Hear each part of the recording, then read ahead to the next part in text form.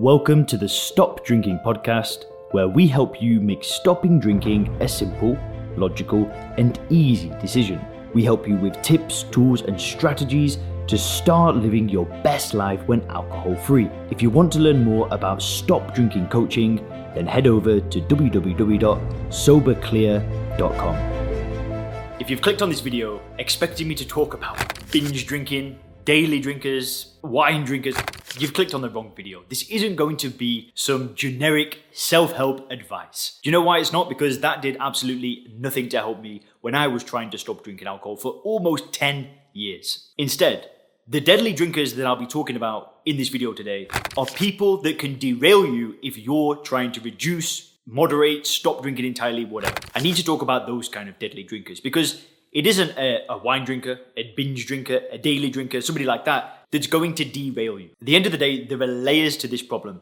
And the people around you, the relationships that you have in life are a serious layer. If you're able to understand these three kinds of deadly drinkers that I'll break down in this video today, I can guarantee you with 100% certainty that your journey will be easier. You will remember this video one day and go, oh, those three drinkers that Leon spoke about, well, I'm dealing with one of them now. And I know exactly what to say to them. I know what their issue is. And I can just get past you with ease. Because that's what I want for you. I want you to be able to deal with people. I don't want you to avoid alcohol. I don't want you to hide in a shadow or hide in a meeting and be like, I'm never going to be around drinkers again. Because the reality is you probably have friends that drink. You probably have people in your life that you love that have got no interest in giving up alcohol. And you don't want to stop those relationships. So you need to be equipped to deal with those people. Now, just before we get into those deadly drinkers, why exactly am I making this video? Well, at the end of the day, it's coming up to Christmas time. And Christmas time can often involve lots of Christmas parties and lots of alcohol. And I recently got a message from one of the ladies in the Sober Clear program. Now, this lady has recently got a new job. She wasn't happy with her work, so she had stopped drinking and got a new job. And these are the kind of awesome things that happen to people when they don't drink alcohol, right? They start taking courageous action like moving careers or moving positions or whatever. And this lady has done that. All respect to her. Now, obviously, she's got to this new place and she doesn't know anybody. She's the new kid on the block, right? But guess what? Everybody around is drinking. And she said, Leon, what do I do? And I gave her some advice. I gave her like a voice note and explained my take on the situation. But I wanted to make a video because I think this is an extremely valuable topic. Because I know in my experience, it has been other kinds of drinkers that have derailed me. It's never usually been me sat on my own and thinking that, yeah, I'll just go and buy a pack of beer. Like I never really did that. And I know for some people that is the case. But for me, it was usually something to do with relationships. It was a person that kind of encouraged me to do it. It was me kind of just listening to somebody that didn't really have my best interests at heart. And that's what I want to unpack for you in this video today. And also, if you're the person that I was just referring to, you know who you are. Hello. This video is also for you. So the first kind of deadly drinker that we need to be aware of are our acquaintances. Now, in life, we all have acquaintances. We have people in our life that might not necessarily be our friend. They're not our ride or die, right? If we had a big issue, we needed help moving home, our car broke down, they're probably not the people that we'd call, but they're still people that we have relationships with. Now, the individual that I was speaking about before has a new job, so she has lots of new acquaintances. And acquaintances are people that we often want to fit in with. Like, we don't want to feel like the odd one out in a workplace. We want to feel as though we belong. You know, and I know this is the case because I worked in a professional environment in the past. I did recruitment in London, and that culture was heavily revolving around alcohol. I'm not going to lie, that's kind of what attracted me to it at the time. I knew that you could get away with partying and staying out late, and that's what everybody else wanted to do. But here's a bit of a plot twist. I want you to think right now that you've just got yourself a new job, and everybody there was instead shooting up heroin. Friday night, that's what we do. We all go round to Dave's house and we all just pull out our needles and we start smoking stuff and doing all sorts of sinful activities, right? Would you feel the need to get involved with that? I mean, obviously not, right? You would look at those people and you would feel incredibly sorry for them. You would look at them and think, my word, you guys are a bunch of drug addicts. Like, leave me alone. I just want to do my job and I'm not having anything to do with any of you. Now, I'm not saying that's the case and you need to be that harsh with people, but you've got to understand that even though these acquaintances of yours are drinking alcohol, they're still taking a drug that does nothing for them at all. It's only because alcohol is socially accepted that we feel like, oh, if we drink, then maybe we'll fit in. Now, the thing is that in these situations, you need to reaffirm why you're on this journey in the first place. Why did you even get started stopping drinking at all? You've got to remember your motivation, the reason why you did it, but most importantly, before you get into these situations in the first place, you need to reaffirm your decision to become a non-drinker. You need to get to those places already knowing that no matter what, you're not going to drink. You're never going to doubt that decision. And if you're certain, then you can still be around these places, these people with no issues. Now, we've also got to remember one thing about acquaintances, and especially if they're new people that we're meeting in our life. Like, let's say you join a networking group and you find new acquaintances. You're still going to feel slightly awkward with those people, right? It's still going to take time until you've kind of broken the ice and got to know them.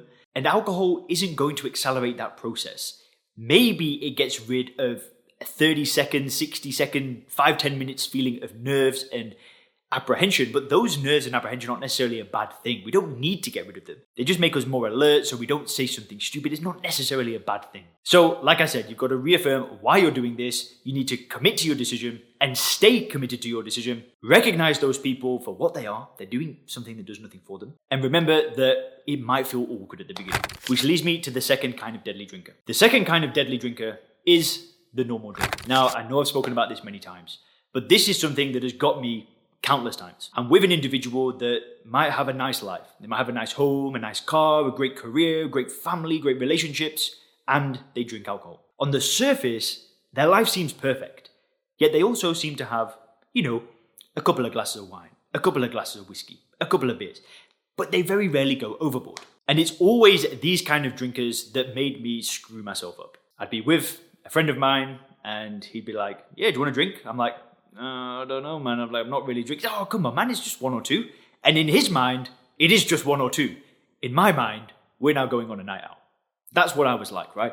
Now, we've got to realize that normal drinkers are nothing to envy whatsoever. You cannot look at a normal drinker and want to be like them. Because, again, just like the acquaintances and just like every single person that drinks alcohol, they're drinking a drug that does nothing for them and it is adding no value to their life. I was recently watching a video on YouTube and it was a group of men and they were all very, very successful men. And it was like a, I don't know how I got into this video. It was a vlog. I spend a little bit too much time on YouTube sometimes. But anyway, on that vlog, these are like well-dressed, good-looking men and they were drinking heavily, right? They were drinking whiskey and they were all very drunk. And I remember watching this video and I looked at these people and I just thought about their liver. I don't know why, I've never actually done that before, but I just imagined the alcohol going in, just battering their liver, and then they're peeing it out. And I thought, geez, man, is it really worth it? Because they were drinking heavily, right?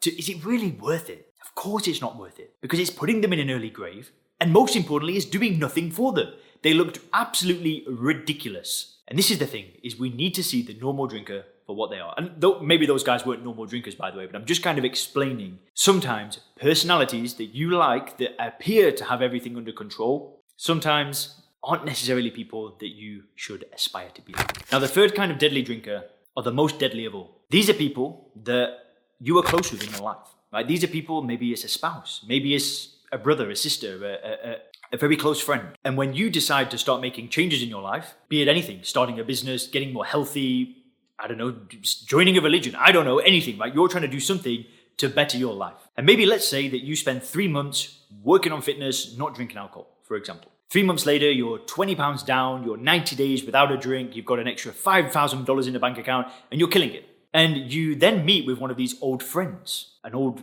family member, whatever. And they see the change. They're like, whoa, that's pretty impressive. And then you sit down, they're like, oh, whoa, do you want to have a glass of wine? And then you say to them, nah, do you know what? I don't drink anymore. I've changed my life. Now, depending on their reaction, depends on how you should treat them. Some people will be super, super supportive. And I'm not talking about those people. They're not the deadly ones, right? Some people are just going to love it. They're going to be buzzing for you. They're going to be super proud. I'm talking about the people that you sit down with and they put their nose up. What do you mean you don't want to drink? Listen, I'm not going to go into too much detail right now, but one of my family members actually behaved this way to me. And I don't hate that individual and I don't want to name him, shame them or anything like that. But I've had a family member do that to me. When I told them I don't want to drink, I got a bad reaction. It wasn't a good reaction. It was almost like being manipulated to drink. And listen, I'm only explaining from my own perspective, but I actually had to cut that person out of my life because they didn't accept the person that I wanted to become.